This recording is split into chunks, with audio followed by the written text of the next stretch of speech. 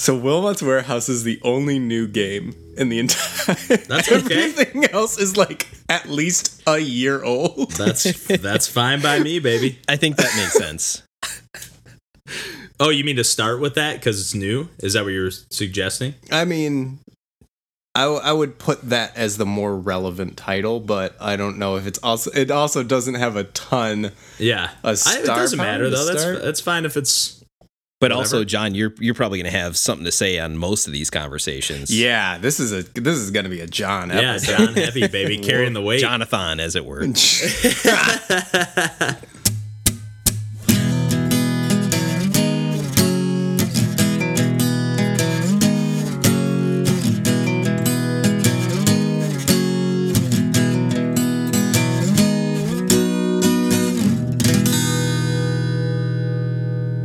Hey everybody, welcome to Pursuing Pixels. This is episode number 20, and my name's Kevin Portelli, and I'm here tonight with our host Randall Nolery. Hey everybody.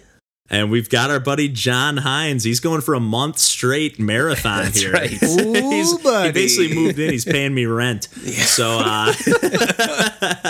but no, John's filling in for DJ again this week, and he's actually been the only one out of any of us playing anything new this week. So Thanks, why don't we John.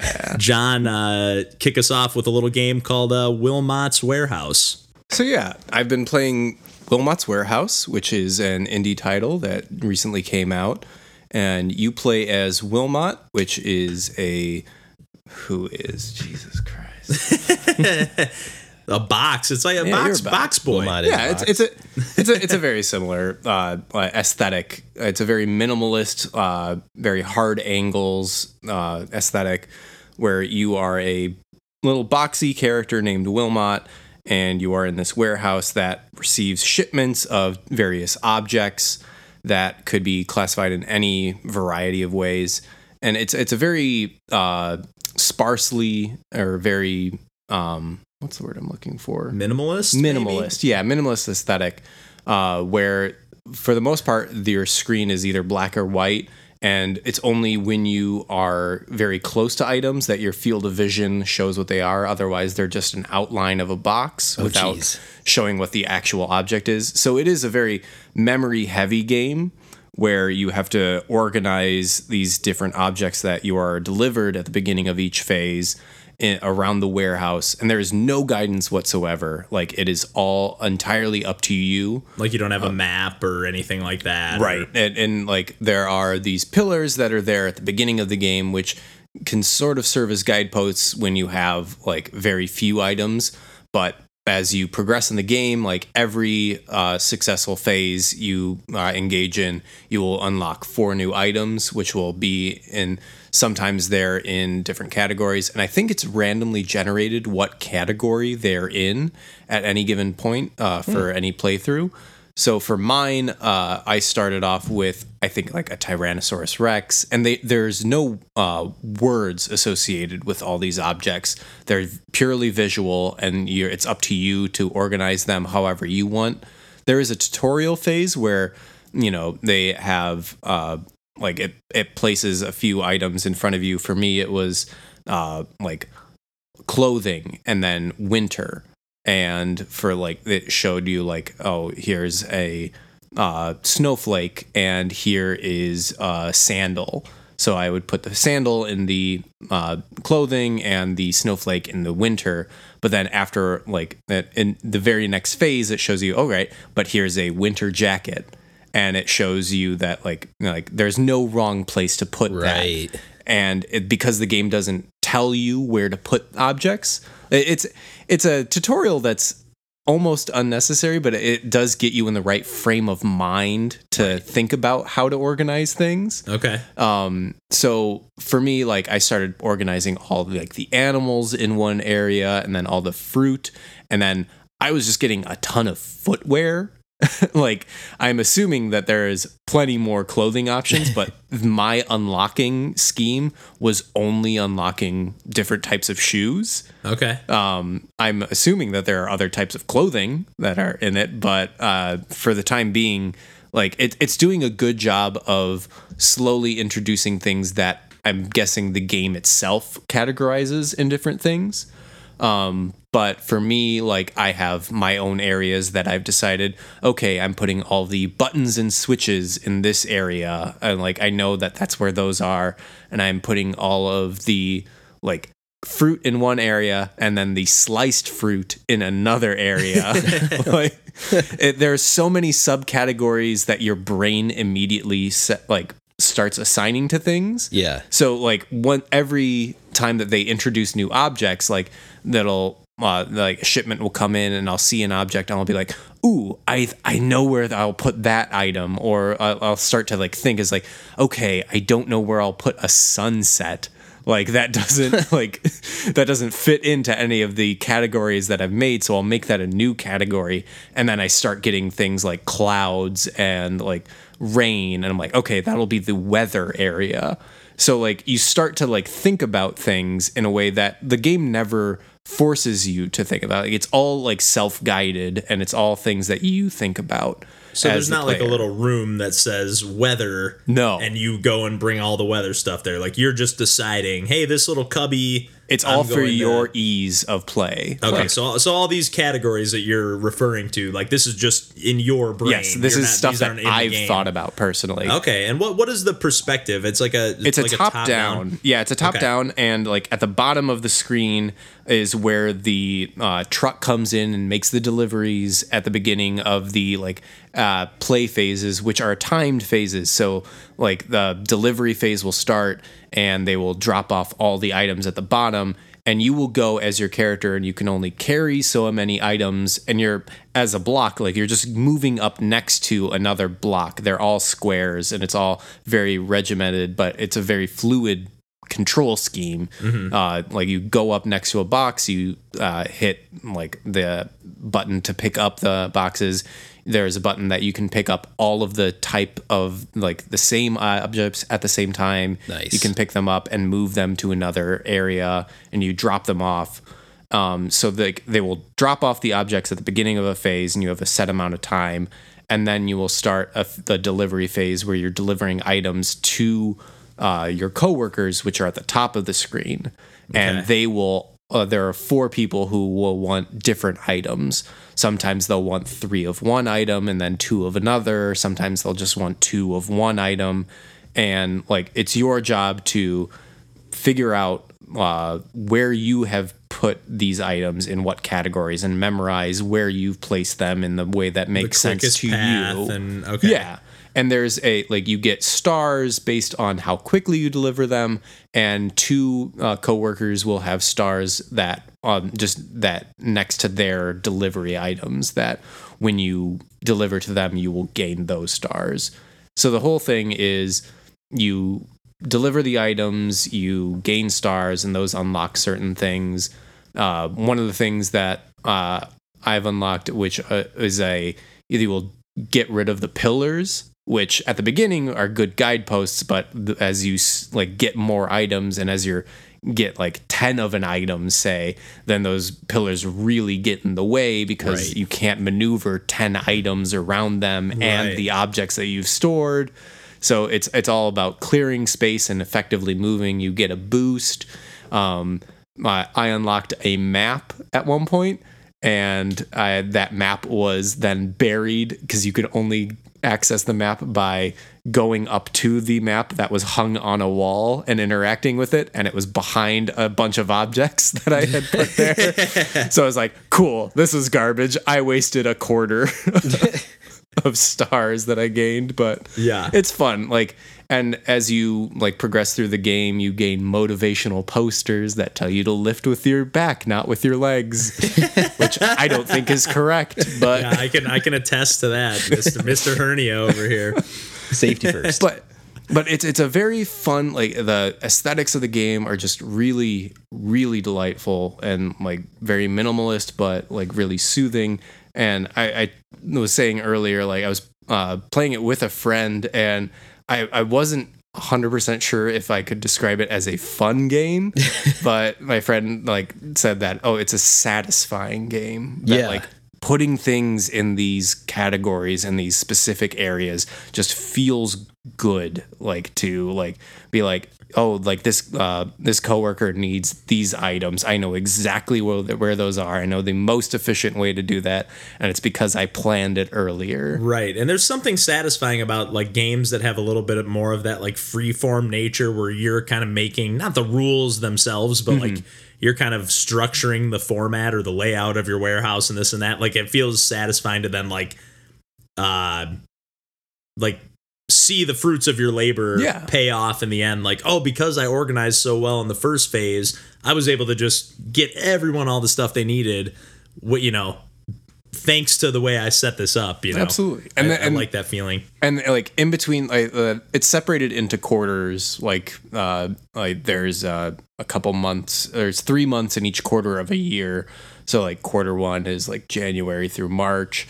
And at the end of each quarter, there is a free phase where that isn't timed. That after you do those 3 timed phases or areas that are months that have the time sections within them, you are given this free time where you can, because you don't always have time to actually organize everything. Once it like the timer ticks down, you're like, all right, I don't have a place for these items. They're just to the side. Yeah. And if I need them, I need them.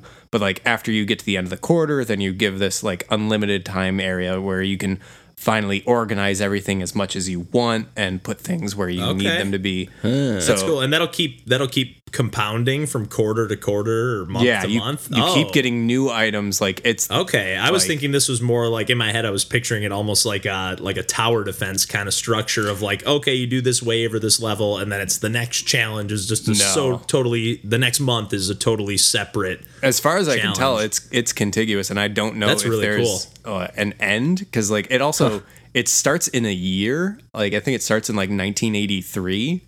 So like I'm in like 1985 or 6 right now. Automation is coming for you. Oh my god!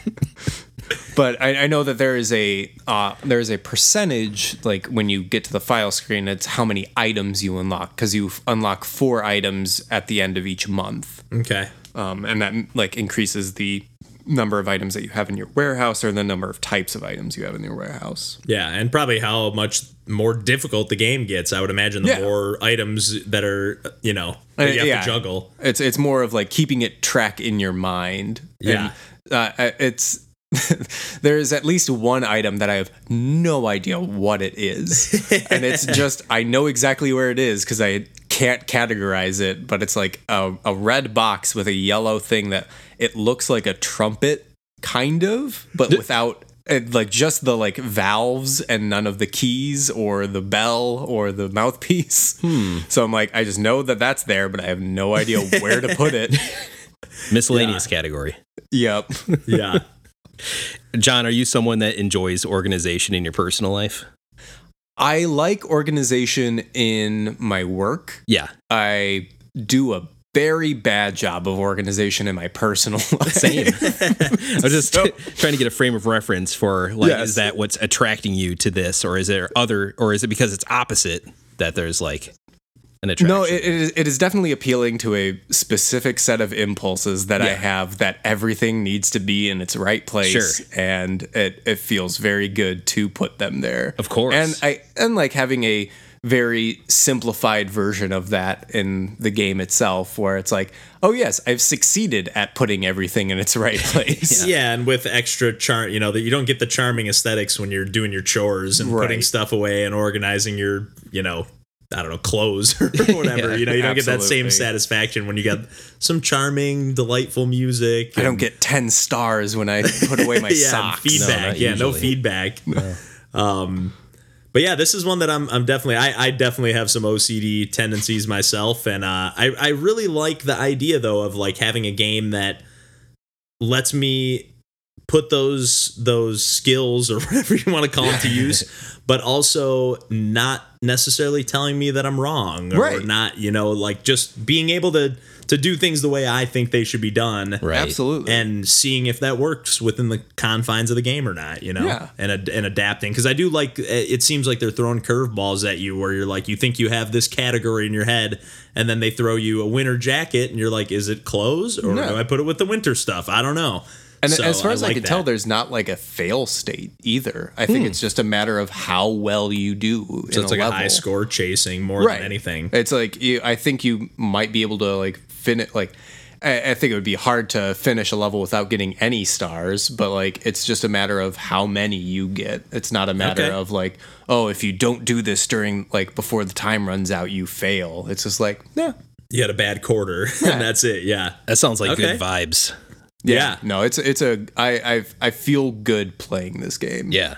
Nice. And if I can, I'll try to remember to put a link to the trailer in the show notes, because it's definitely a just very charming trailer as well. You had texted me about it, like, hey, check this game out. And I watched the trailer, and it actually has Philippa War is her name. She's on the Creighton Crowbar podcast, and she just has a really charming voice, but it's also done in like a style that is like almost like she's just doing like a let's play and getting stressed out with all the as things pile up, and it's just very charming.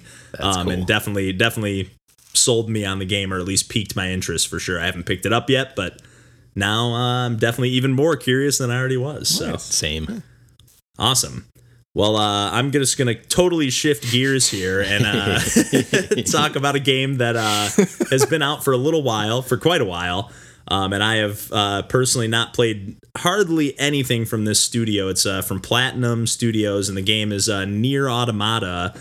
So I actually fired up the PlayStation 4 and heard that thing chug, man. When I put a disc, Heard those beautiful fans. yeah, when I put a disc in this system, man, I am like convinced every time that it will be the last time I turn on my PlayStation 4. But it just sounds like it's ready to blast off to the moon. It's obnoxious, man. I don't turn mine on as often either for that reason.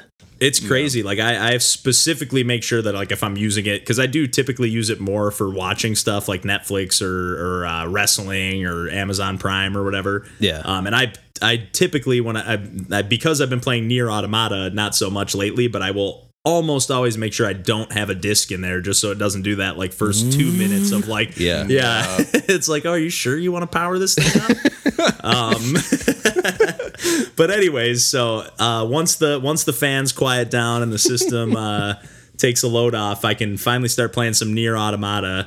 And this game really caught me by surprise. You know, I've heard a lot of good praise of both. Obviously Platinum Studios having done Bayonetta and a lot of these like just 3D third-person action games over the years. That seems to be more their forte. Vanquish, they've done that's more of like a shooter, but still has that like frenetic.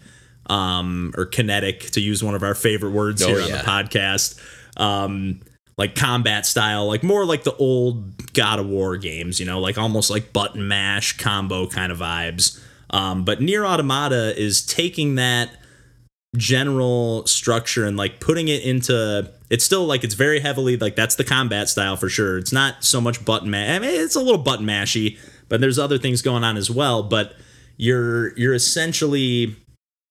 Well, let me just start from the top with this game. So the game starts off, and the first chunk of gameplay, and it's like right off the bat, the tutorial is a tutorial teaching you how to play, but you're playing the game. You can probably die. Mm-hmm. I did not, but you probably can.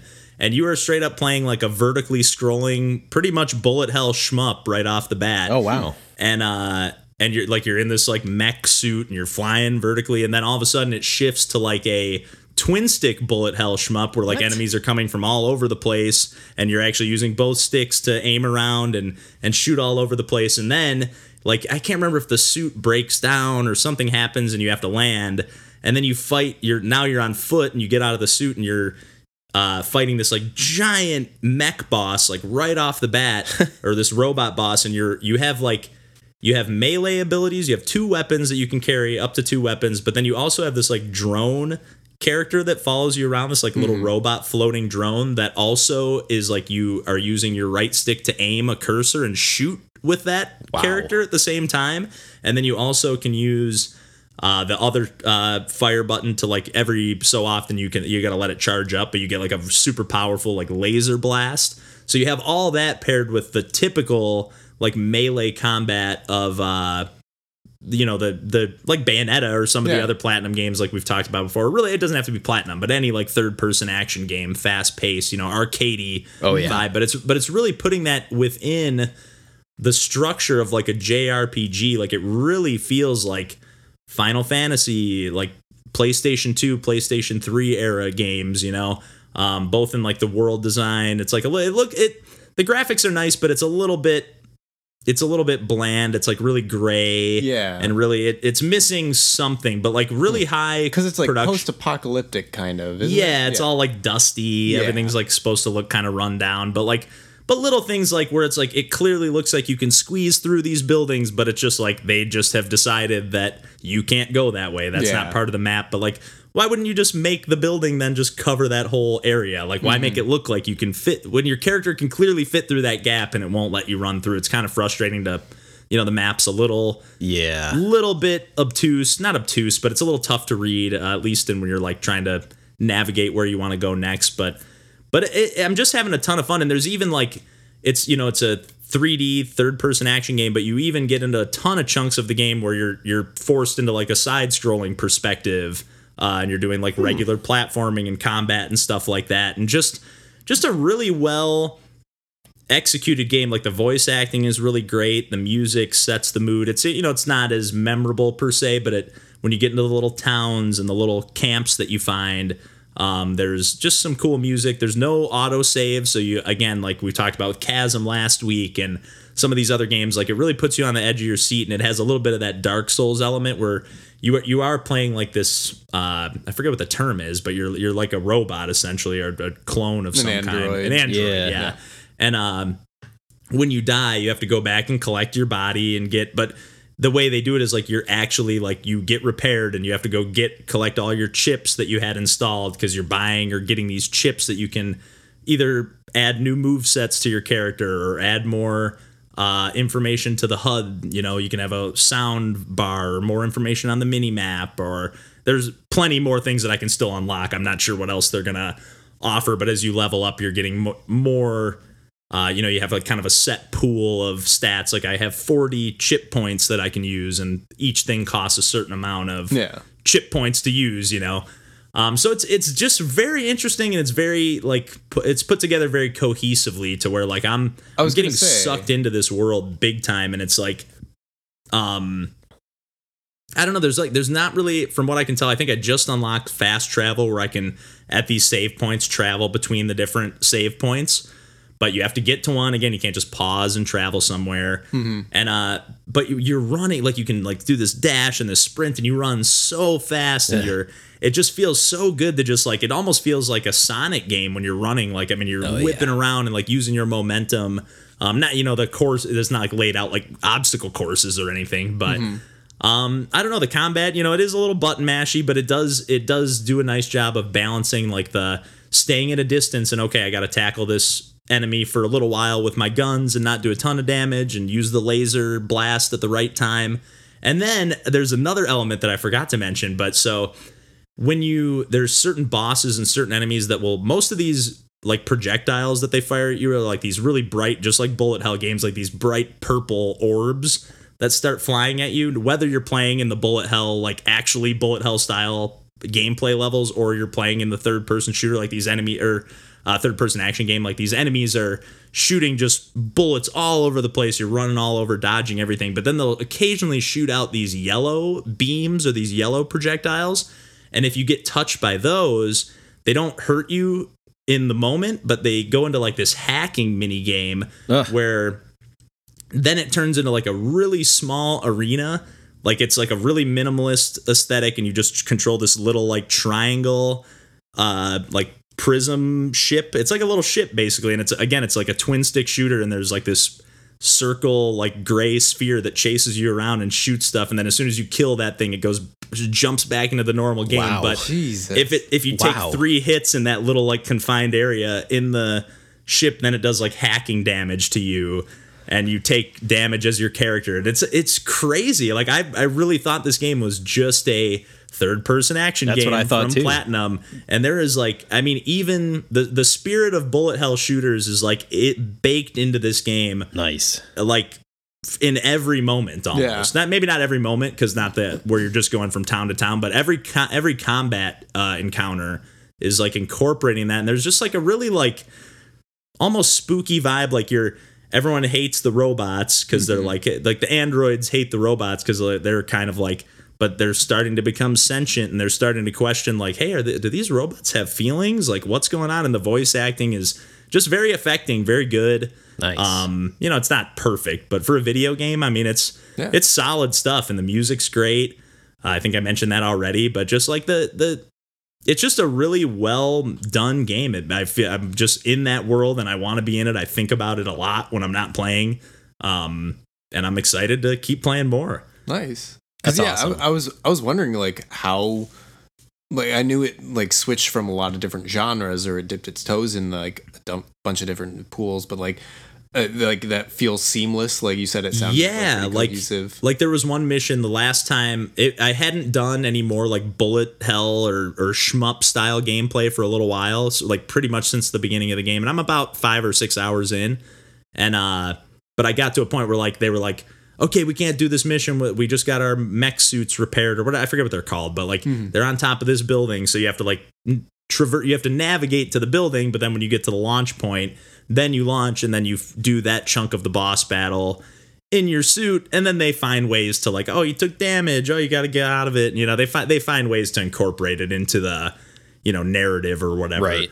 And there's a ton of little mini side quests, and one of the things, small spoiler alert, and I have not even gotten to this point, but I know that there's like, as you beat the game with one character there, I believe then you go and play through the story with a second character, right. and then with a third character, and I think they do find ways to like streamline the. It's built as like new game plus, but it's really like just chapters in the next, like it's the next chapter in the story. Yeah, like seeing it from a different perspective and stuff. But it's done. It's not like you're playing the entire game again, but you are kind of. From what I understand, I don't really know 100%, but I'm excited to see. With a lot of these big AAA or these bigger experiences, whether they're AAA or not, but these 50, 60, however many hour games, I don't typically see them through to the end, but same. I am curious to see, because even what I've played so far, and just based on the stats and this and that, I mean, this seems like it's going to be a pretty meaty experience just with this first main character. So yeah, it would have to really probably do something pretty different for me to.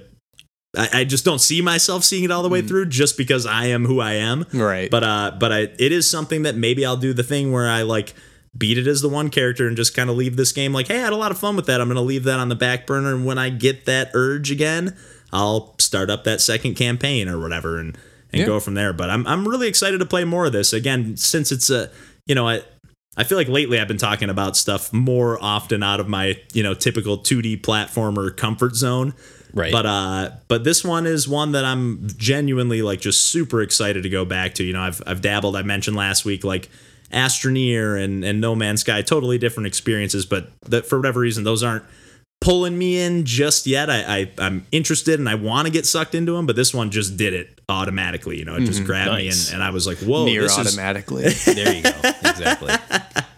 Nicely done. Well said. Well, I really don't have too much more to say about this game unless you guys had anything else to ask. But yeah, I'm just having a lot of fun and looking forward to playing some more. And now that you can pick up, I see the Game of the Year edition go on sale for $25 bucks. Pretty cheap. Often, now I'm definitely intrigued to pick this up cheap at this point. Yeah, for sure. And one of those games that, and for what it's worth, it's kind of interesting. Like I kind of had forgotten that Nier was a game on PlayStation 3, I think. It might have even been PlayStation 2, but it was PlayStation 3. Yeah. But had forgotten that this was like a sequel of sorts, or at least a part of a franchise. So right. Kind of curious to see what that first game's all about too. So yeah.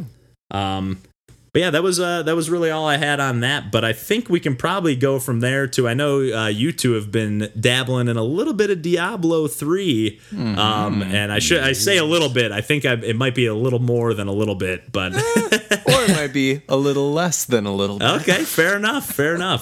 But why don't you take us away, Randall? Because I know you and Tina have put quite a fair share of time into that. Yeah, you don't put a small amount of time into Diablo 3. That's not how Diablo 3 works. In fact, we own this game on 2 different platforms. We bought the was it the Reaper of Souls edition physically on PS4 back when that came out several years back, and then I saw that they were doing like the Ultimate Edition on Switch, and I'm like, you know what, this would be kind of a cool game to have portably too. Be cool to have on cartridge in kind of a more complete form. Yeah, let's go for that too. So we did that and like restarted all over again, and I picked one of the characters that was in the latest Necromancer expansion pack. I played as a Necromancer, and I think Tina played as the what should she do, like Demon Hunter or Wizard? Hell yeah. Yeah, what'd you pick, John? Oh, I picked Demon Hunter. Yeah, you like the long range? Oh yeah. Okay. I'm usually a ranged attacker in any of these not arena. Isometric dungeon crawler. We would team up well because I like to be the big dumb guy that takes damage. The tank. That's typically my style in these type of games. And in my first run, I went Crusader, and then now I did Necromancer, which he's not necessarily big dumb guy, but I'm like, yeah, let me change it up for once. But he has some abilities that allow for armor and things like that, and the health potion globes stuff. He can make those pop out like crazy, so it kind of works the same way. What's your experience been this time around, John, with Diablo? So I actually played a lot. I know DJ is a huge fan of Warcraft 3. I think that's his favorite game of all time. I believe I've got some experience there too. And I was more of a StarCraft guy myself, just the original in Brood War. Yeah. But I actually never played any of the Diablo series. I hadn't either. Diablo 3. Yep. And like it was a really fun experience. Like I got it basically on the recommendation of like Kevin and my friend and DJ's friend Mikey, who put a ton of hours into it and like convinced us that Mikey was pressuring us for a while, like we gotta play because the only time I've played was that time at New Year's at your place. And it was fun. Like it's a great like multiplayer game. I picked it up recently again. I was at a wedding shower for my upcoming nuptials. Yes, it was being held at a friend's house, and I knew my friend was going to be on dog duty in one of the rooms, and I was like, well, I guess we'll just play Diablo 3 while like your wife and my fiance are out having fun with everyone else. But yeah, no, it was just a great game of like, you know, we put it up on online, like we're just right next to each other talking, and in the meantime like slaying a bunch of demons, just getting loot. Like, oh god, getting so much loot, and so many like marginally better equipment. Oh slots. yeah, of so many. The numbers are just a little bit better. Oh, that's and you know, those are just hitting the right buttons for me. Of just like, it's like, oh, this one I can salvage and turn into good crafting material. This one, oh no, I like those enchantments a bit better. Like, or I like everything besides one thing. Let me go back to the Enchantress and have this one thing re-rolled to maybe get a better thing, and then I can re-roll until I get a better thing. Oh yeah.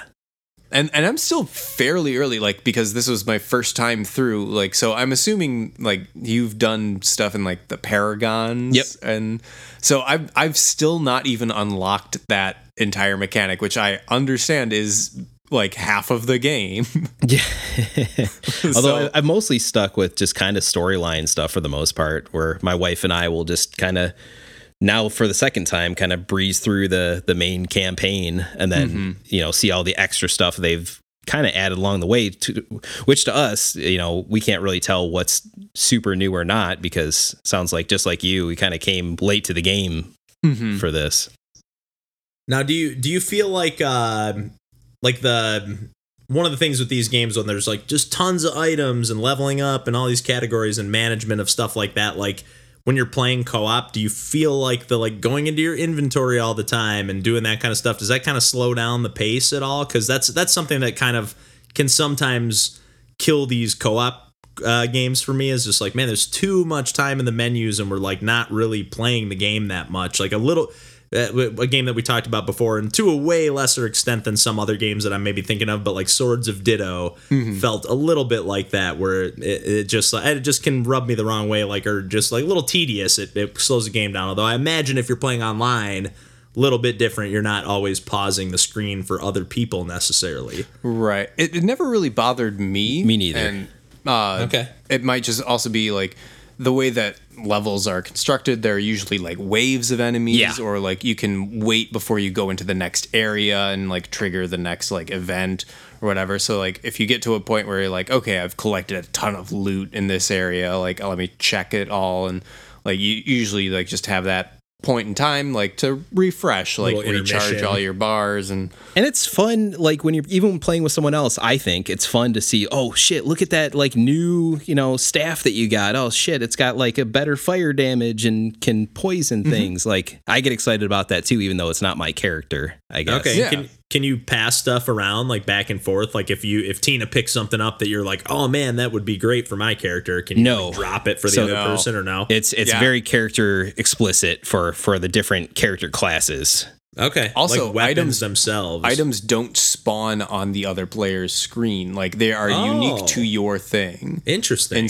And so like they're like because I wasn't sure about that when I was playing most recently, where I was like, it was like, oh, like I have like 4 items on screen, like, and he's like, oh no, I only have 3, and then we picked them up and we're like, nope, we picked up completely different items. Like, Oh, we really? Wow. we weren't interacting with each other's screens at all, which I thought was really interesting, just because like, also when I was playing with him, like he had just started a new character, so he was like 10 levels lower than me.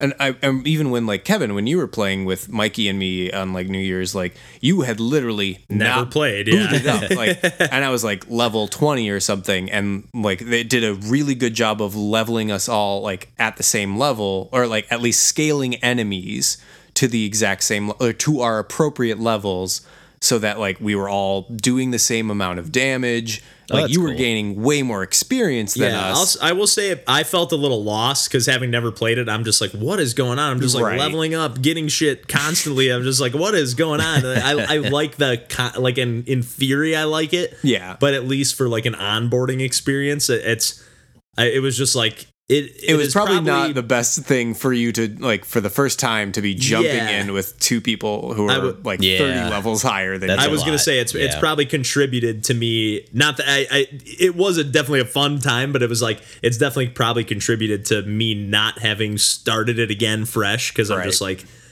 man, it just seems daunting in my head, because it was like not stressing me out because we were just playing for fun, but like Yeah. whenever when a game's not clicking with me, when I'm not getting it, it just there's something in my head. I'm like, there's something wrong with me. Why am I not understanding why this works or how this works? So You'll probably breeze through the first couple areas though, so you won't get bored. now that I'm beefed up, Yeah. Yeah. And it's the way Tina and I play is we tend to explore like the entire given like map area of a Same, section. Like, yeah. oh, there's I guess you call it like a shadow of war effect if you're talking in strategy terms. But like the map is covered, and as you're walking around individually as players, you'll start uncovering that map and finding the crevices and saying, oh, you know what? Look down there. There's a little bit of shadow on the mini map. We didn't quite go down there, and oh shit, there's Right. another chest to open up. Like, oh, that's Okay, cool. Or cool. another swarm of enemies. Or the other thing that Tina and I kind of make sure we're doing as we're playing is the combo multiplier with the enemies is a huge factor in Diablo, and kind of adds the fun as you get like, oh, it's 25 kills in a row, oh, it's 50 kills in a row, and like Yeah. the tension is there to try and keep that combo going. And a lot of And times then you try won't to, want like, to use separate to extend it. And Exactly. then you don't want to overextend yourself and Yep. be too far away from each other. or Yeah. shit, go open that door so it will release like an extra guy or two to before our timer runs out and we lose the combo. okay. Yeah, that's a lot of fun. That adds a lot of tension and kind of keeps us engaged through that. Where even in that, like we're leaving items behind, loot behind, to make sure we keep that combo going first and foremost, and then coming back around to grab all the gold and loot. Yeah. Okay. I think the multiplayer is probably the main thing that I play the game for at this Oh, yeah. point. Yeah, I think what I need to do is just take the time to just acclimate and familiarize myself with the game's mechanics, just generally enough and then just join and play with one of you guys at some point. But I think it was just that I'm going in totally blind. I don't know what I'm doing, and I'm trying to figure it out. Well, the game is also trying to like basically just shepherd me through the figuring it out process. Yeah. So yeah, I definitely I need to just take a half hour at some point and just start up the game proper. Because yeah, this does seem like a fun one to mindlessly mow down some enemies with some friends, but also I kind of like like if you want to add that level of strategy of keeping combos going, or at least that a level of finesse, you can, So that's pretty cool. That's pretty intriguing to me. Yeah, you can like John was saying, where you could wait to open doors or whatever else. You can kind of play this game at your own pace a lot of times, which is cool too. Okay, nice. Anything more to add on that? I'm going to keep playing it again. We will be beating this game again. It's one of our mainstays. Yeah. Nice. All right. Well, from one game or one series or franchise or whatever that's been around forever to another, but definitely a way, way lesser known title, or at least I don't want to speak out of line. It's not something I've played, but definitely something that only caught my eye once the kind of, I don't know if it's a sequel per se, but the sequel of sorts that came out to this game is the only thing that made me aware of the original game. But John, why don't you take it away with some Kingdom of Loathing here? Yeah, so Kingdom of Loathing is a free-to-play browser game that came out in the early 2000s. I believe it was 2004. Dang. And it was in the early age of online games. Of like Flash games and stuff. Oh, yeah, well, Newgrounds. Yeah. And Kingdom of Loathing was more like what set it apart from the other games of that era was that it was very text heavy, and that all the art was like stick figure art. There were 6 classes that you can choose from that you still have today, and like it was always a very like lighthearted and goofy game. Like the magic classes were sorcerer and pasta mancer, and it was like around food. The like warrior classes or turtle tamer and the seal clubber, and then the other 2 are the moxie classes, which were your rogues, were disco bandit and accordion thief. So like it's never been a game that has taken itself too seriously, and over the years, like I played it pretty much from its inception, and like before it added mechanic after mechanic after mechanic, it has become a game that has been around since like 2004. Like it is a decade and a half. Added so many different things, and I played it for a long time, and then actually went away from it for like a period of 6 years. And then once West of Loathing came out, which was Kingdom of Loathing was a very, fantasy sort of game, and West of Loathing was set in like this Western like sort of series, and that came out on Switch and Steam and other platforms. And that was a more traditional RPG where you're moving around and not browser based, where you're clicking on images to advance to the next adventure. So does it feel, Kingdom of Loathing that is, does it feel more like a point and click adventure kind of deal? Or I mean, what is like the general, I guess, gameplay per se? It's I don't know. I can't describe it more than it's like, I can't compare it to really anything besides itself. Like I don't really know of anything. Like the core mechanic of it is centered around adventures, where every day, like 24-hour period, you are given 40 adventures that roll over, where you like click on an area where you can adventure and fight a monster, or like have a non-combat, and that will cost you 1 adventure, and then you eat food or you drink booze to gain more adventures. Like again, like it doesn't take itself seriously at all. Like in that, like, I have various I have a magical ability that lets me summon cocktail crafting ingredients, which make me craft better booze, which give me more adventures. But like I've been playing this game pretty much daily with the same character. Like, are you still carrying over the same account that you were playing with 15 years ago or whatever? Wow. So that's crazy. That's incredible. But the thing is, like, around like after like a year or so after I started playing, like it introduced a mechanic called Ascension, where you could basically restart the whole game, but keep a skill that you gained. So like, even though you were a seal clubber, you could have a Pastamancer skill. So kind of like maybe not the same direct comparison, but kind of like an Into the Breach where you can like carry a pilot over from a run. Is it kind of like that? Kind of, but like these like could be marked permanent. So that like I have at this point, like, because I've been playing this game for over a decade and a half, I have like 200 skills from like different it's not just one and then you replace it. You just keep stacking them. Stack it forever. And like they introduced like since I even like stopped playing, they started and then resumed playing. Like they introduced so many different mechanics. Like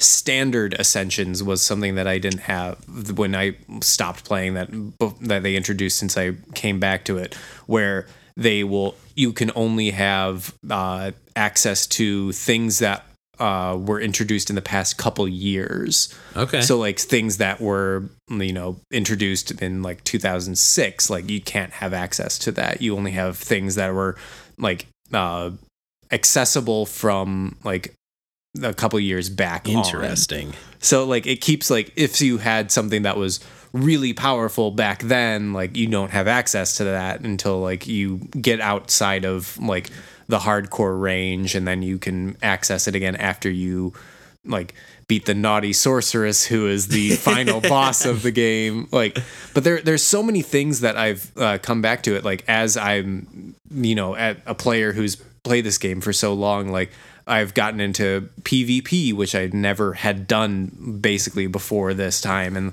that introduces so many different mechanics that I've never had, like never bothered to really look at before. And like, I'm basically, as I'm playing each thing, like they added,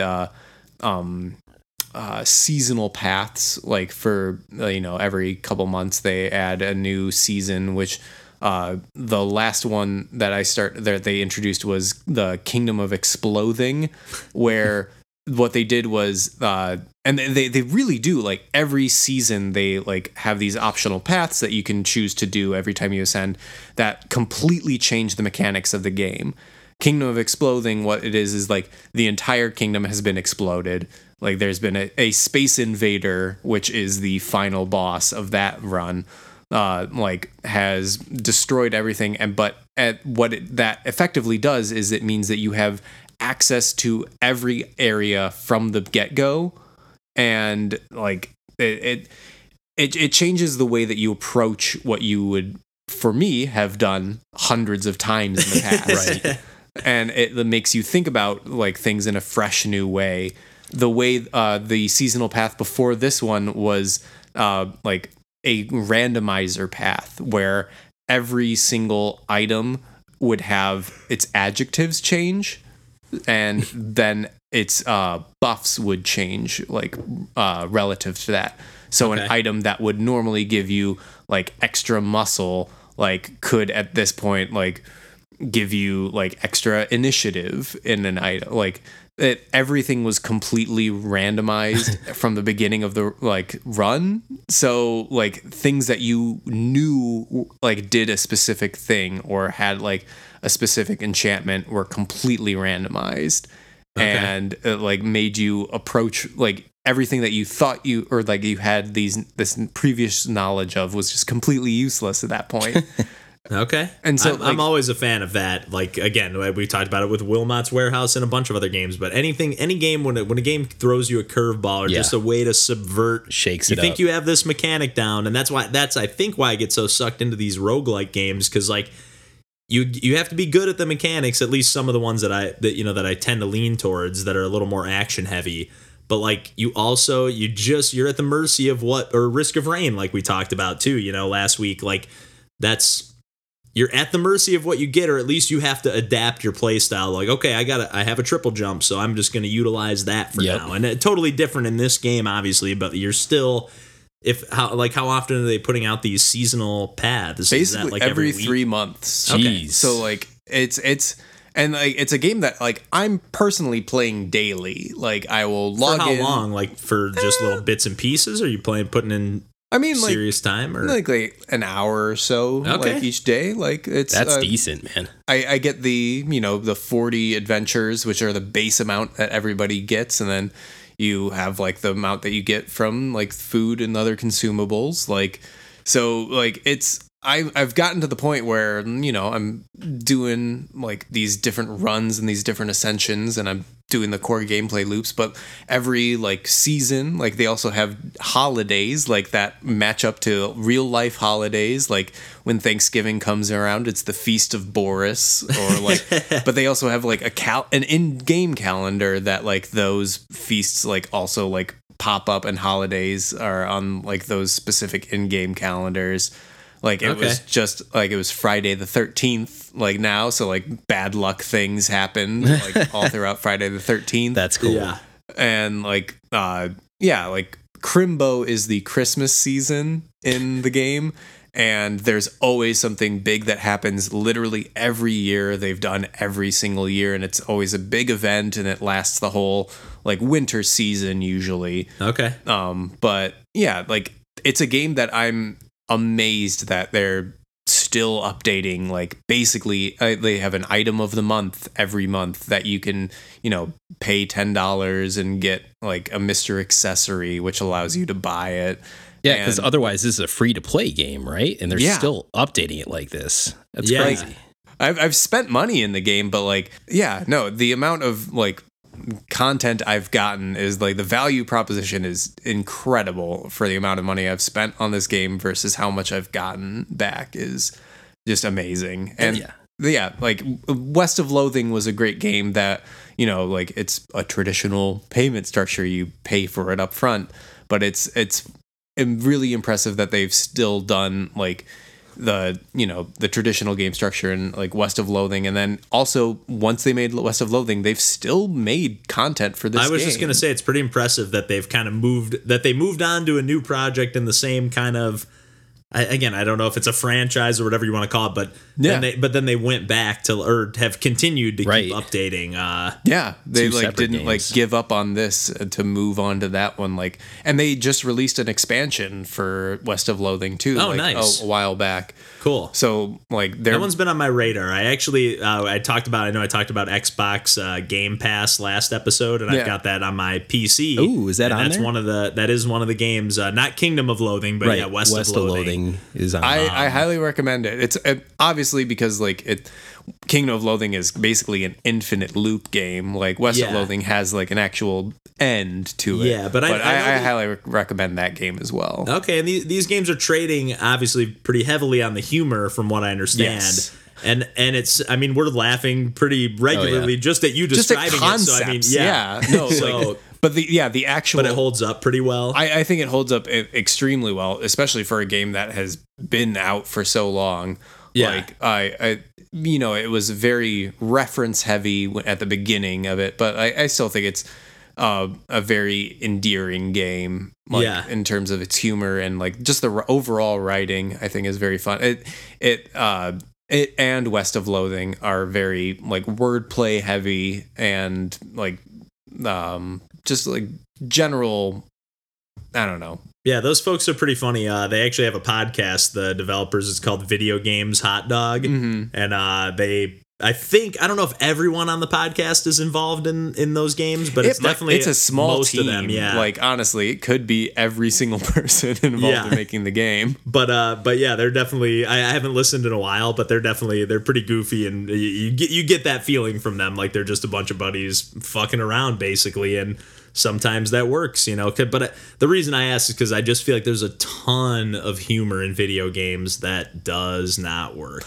Geez, yeah. It just so much falls flat, and sometimes it's a little just one-off joke, and you just brush right past it. But there are some games I've played where I'm just like, I can't play it because this character just has to keep saying one-liners that are just so obnoxious and not funny that it just makes me project that onto the people that made the game, I guess. And I'm just like, I don't even want to support the people that think this is funny. Yeah, I don't know. It sounds so shitty, but No, I'll say that like for a game that has been like constantly in my life for like the better part of like 2 decades, like I still like smile when I think about certain jokes in it, just because I'm like, yeah, this is a good dumb joke. Like it's never like so like it revels in the fact that it's making bad jokes, like which I'm all for. Yeah, it's never like, oh, we're super clever about this. It's like, no, this is a stupid joke. This is pretty stupid, but you know you're gonna laugh. Yeah. I mean, even again, there was another challenge path where like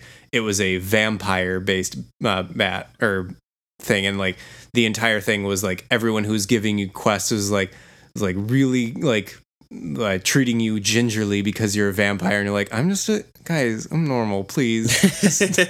I'm not gonna suck everyone's blood. Please stop being racist towards me. I'm not into your blood. Yeah. That's pretty good.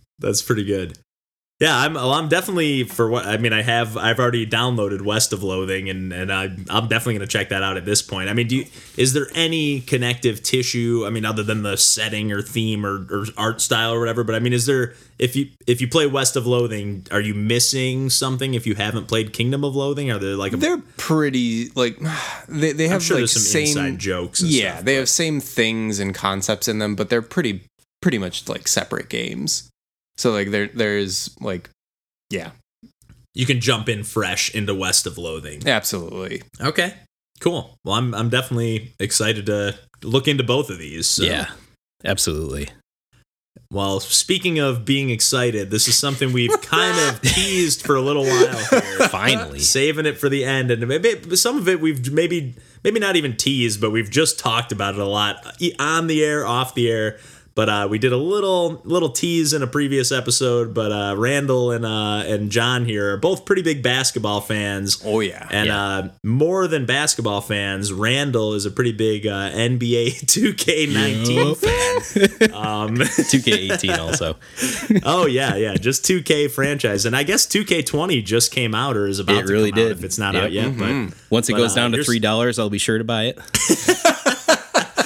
Yeah, that was just a crazy deal that I think we all scooped up. But yeah, why don't you both take it away with a little basketball talk here? Speaking of infinite replay value, yeah. So yes. I legitimately put 180. What season are you on? Yeah. So I actually had to uninstall NBA 2K19. Not because I ran out of room. I actually just recently bought a bigger micro SD card, but because I needed to play other video games. 190 hours is plenty on NBA 2K19. I think I had simmed into season 6. Were you really at 190 already? Yep. Because we bought that game while we were recording. Because it's only been 200 hours. I mean, yeah. Whenever that went down to $3 is when I bought it, which I think it was during the finals. Yeah. Maybe? It was during the finals. Yeah. Man, that's crazy. And then before that, I had 2K18, which I had like a year ago put in well over 100 same amount of hours into. Yeah. How old was Blake Griffin by the time that you finished? he was going to retire, actually. I think. Grandpa Griffin. But speaking of Blake Griffin, yes. So where I last left all of you listeners, and John included, is that we were in approaching the Eastern Conference Finals. Mm-hmm. The Detroit Pistons, surrounded by Blake Griffin as the star of the show. At that time, he was a young, tender age of about 30 years old, so he's still in his prime. And it was him and DeAndre Jordan and Robert Covington, so he had a nice little defensive thing going on there, along with Coach Dwayne Casey. Coach Dwayne Casey got his ability to rebound from being fired from the Toronto Raptors, despite doing a Coach of the Year job. Come on, yeah. Unbelievable. So I wanted to see him to glory as well, and the Pistons in general, because it had been a while since their last championship. So we had a rough road in the Western Conference. In the Eastern Conference Finals, we went up against the 76ers, and Joel Embiid was kind of beating on us a bit. Gave us a little bit of trouble. It took us 5 games to win that series instead of 4. So, oh wow, the gentleman's sweep. Exactly. It was an ode back to the 2004 NBA Finals. We wanted to. So then in the finals, we faced off against the Thunder. Russell Westbrook did his best, but we swept them. Blake Griffin got his finals MVP. Good. Yes, absolutely. Well deserved. He's a great 3-point shooter, and for some reason, defenders don't want to defend him. So I just kept shooting threes. So I think they were too afraid that he was going to keep dunking on them, so they would just like leave him wide open all the time. It's just like pick your poison. It's like at least you're not going to get posterized if you try to defend the dunk. Let him take the three, and you're not going to look that bad. If the next trading card comes out and Blake Griffin's dunking on your ass, you got your career to think about. You don't want to be showing those posterized photos on Twitter, you know? You got to look out for it. You got a shoe deal that's on which the are line all here. my header images are just Twitter dumb faces of NBA players. So that being said, I traded away Blake Griffin right after that. Ooh. How'd that work out for you? You get any good deals? Like, how do you feel like the trade value works? Like, do you feel like because some of these games, it feels like you just mix and match until the team just decides, okay, that's a fair trade. But do you feel like it makes you offer up a legit fair deal? So it goes even deeper than that. So you have to hire GMs and assistant GMs that have different skills in trading Are they legit GMs from like the league? Some of them, yeah. Some of them are like generated, and some of them are legit. Yeah, GMs, coaches, assistant coaches, ex-players. Who is your GM? What's that? Who is your GM? He was one of the ones that was like generated by the game. He wasn't like an official guy, but he had like really good stats in both trading and signing players to like reasonable contracts. But his downside was that he would leak all trading rumors to the press like every single time. And then that would force me to be in front of the press and be like, you know what? No, it's just simply business, guys. It's fine. It's not a big deal.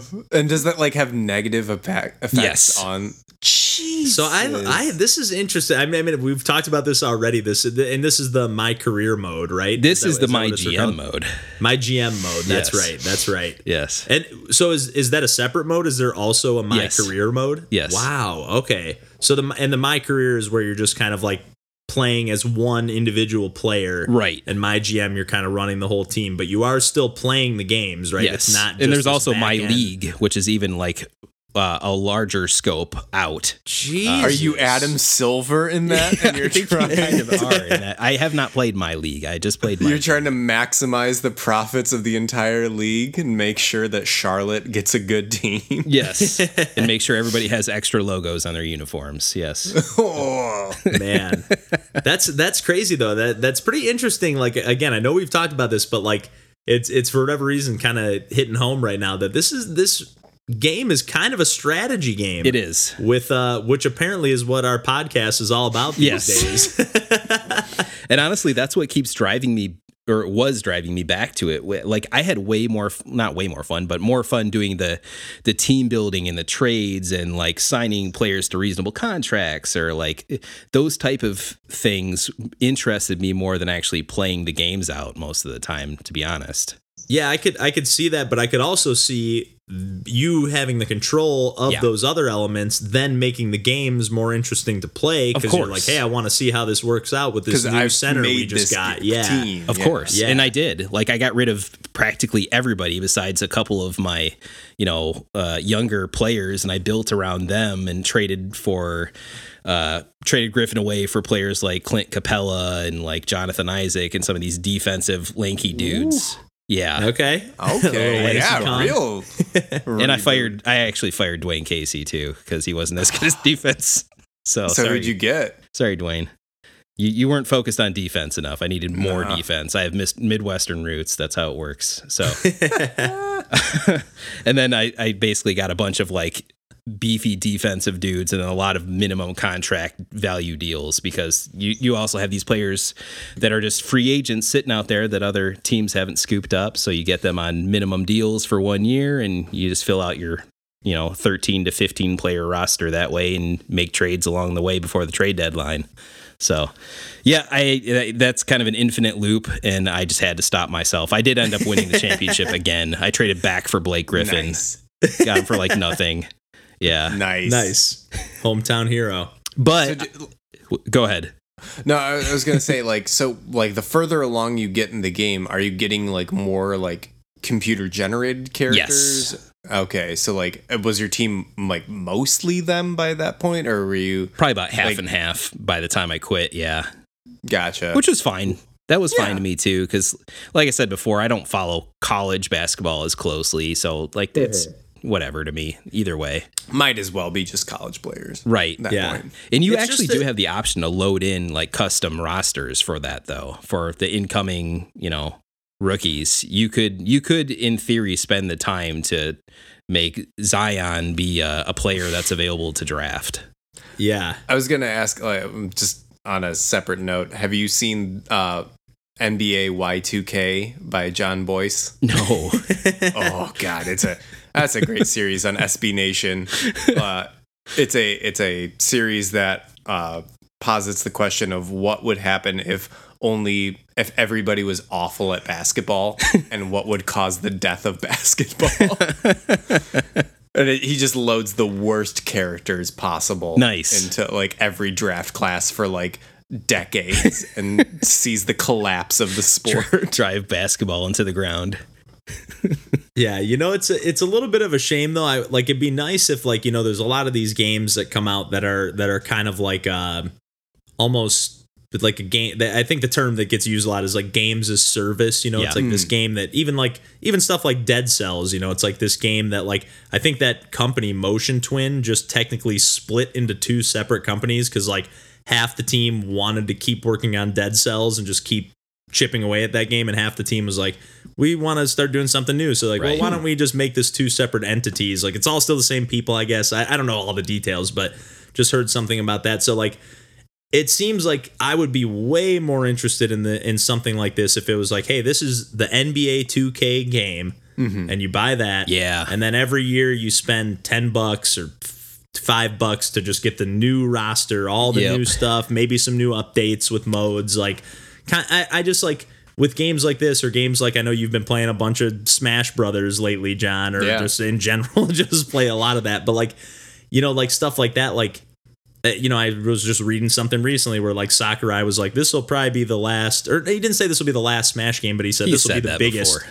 He said this will be the biggest Smash game. There's Free never going to be Sakurai. more. Let him do something else in his let him life, retire, please. But why not just let this Smash game just be the Smash game and just keep adding stuff to it until you're satisfied, and then if you're not satisfied, then I guess just never stop. Just keep adding stuff or port it to new just let that thing live on. I do think Nintendo's getting a little better at that though, with Mario Kart 8 Deluxe and that's Smash what I mean. Brothers DLC and some of that stuff. I think they're starting to go in that angle a little bit more.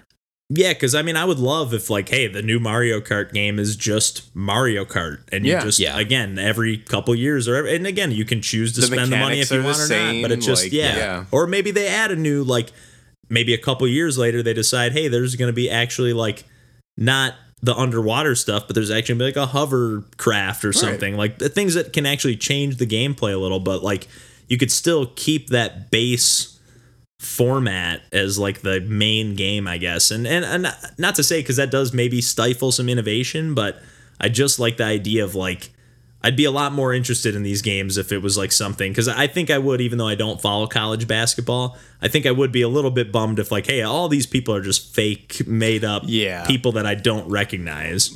However many years down the road, you're not getting any actual NBA players. Right. Yeah, a little disconnect from that, especially if you're a huge basketball fan. Again, for me, I'd just be kind of playing blindly, and I would only recognize names like Zion Williams as far as college goes, somebody at the top of their class, essentially.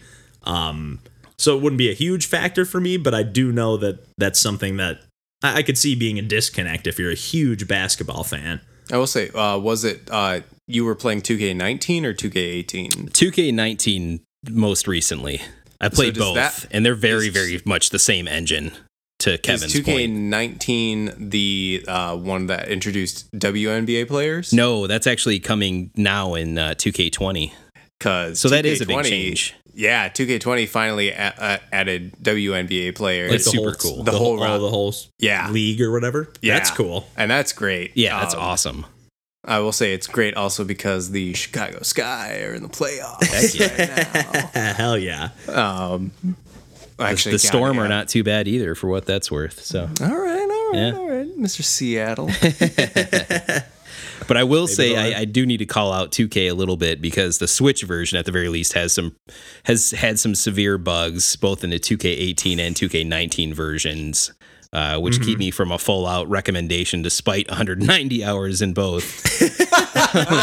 There's some really weird things like in 2K19, like Robert Covington, he kept asking me for a contract extension. So I ended up giving him 2 contract extensions in the same free agency period. Just because, like, dude, leave me alone. All right, you're signed for like the next 7 years. Is that good enough now? Like, I don't know what else to tell you. So like, there's a bug there where that shouldn't have been happening. But did like prevent you from playing the game, or like No, was it just no? It wasn't like a full stop, and I ended up trading him away because I was just annoyed by him, even though he's really good defensively. And then like my GM, my actual character, my avatar kept changing like his physical appearances. It didn't look the same. Like, oh, that's like I don't really care, but it seems like there's a continuity thing that's falling It's a through the roguelike. cracks. It's another roguelike, procedurally generated GMs. And then, like, even the game started breaking down over time after a few seasons, where one of the options when you take timeouts is you can have some different like defensive factors you can focus on. And one of them's like, okay, Giannis is killing us. Like, let's focus on him. Make sure he like gives up the ball. Like, you could no longer pick a player to focus on for defense. Like that was just now blank. I Okay. think that's just like because I encountered a similar thing with like Skyrim in my once I reached like level 160, where it's just like the game is like, you should not be playing this game this long. You hit the end No game one's beta a tested long it to this time level. ago. What are you doing? Like no, we don't know how magic works at this point. Yes. So that was the game telling me I needed to be done. So I guess that wasn't all bad. But yeah. I had to get that in there too. That was a thing that happened. But in general, that's pretty much 190 hours is I think a good amount of value proposition. I would say so. Yeah, I can't For really $3, what does that even $2.99 for break down to? Just ridiculous. Yeah, I do need to go back and check this out a little more because I played just like a little bit of like the just learning the basics, you know. Let's and play I online, talked baby. about this on the podcast before, and it is hard to like get down the timing of shots and stuff. So I need to check this out a little more and see if I can't put my Switch through the paces itself. So Let's go, Kevin. I'll reinstall it. And actually, is there online play? Is that something? Could we play online together? Oh, yeah. I mean, there's no way I can hold a candle to you at this point, but I'll play as like the Wizards or something. okay. It'll be fine. Wow. Okay, as long as I got Kevin Durant, I should be okay. Charlotte Hornets. Also, $3 for 190 hours is $0.01 per hour. It's insane. It's totally nuts. That's amazing. That's actually amazing. So yeah, great value, great game. No. It is in general. It is a great game. It's a phenomenal basketball game, despite those issues. Yeah, and they take it to the next level. It is interesting to see that they take that whole like running a team simulation and really explore that to like pretty much as deep as you can go. Absolutely. In a video game at In least, one, you know? and that's just one mode out of like 3 or 4. Like seriously. Yeah, and that's not even the deepest of the modes. No. Yeah, if you're saying there's this My League mode, and who knows what they've added to. And My Career has its own like story mode, like fully voice acted and everything. There's tons of stuff. Jeez. All right. Well, I think now that we've caught up on our basketball talk, I think we can. Basketball Jones, Basketball Johns. But I think we can leave it there for this week. Again, for the month of September, we're all playing through Katana Zero, which I don't think any of us have actually started yet, but we'll be playing it soon and talking about that at the end of the month. And looking forward to getting to that one. It's another, I haven't played, at least personally, I've kind of been veering away from some of my more normal gaming tendencies. So I'm kind of excited to go back to like a 2D Twitch platformer action kind of thing. So yeah, looking forward to playing that and talking about it at the end of the month. And again, John, thanks for joining us for yet another episode. Thanks for having me. Yeah, this is a pretty long streak here. So hopefully we can have you back on again soon. And again, yeah, thanks for coming through in a pinch. And until next time, we'll see you guys next week. Bye. Bye. Take care.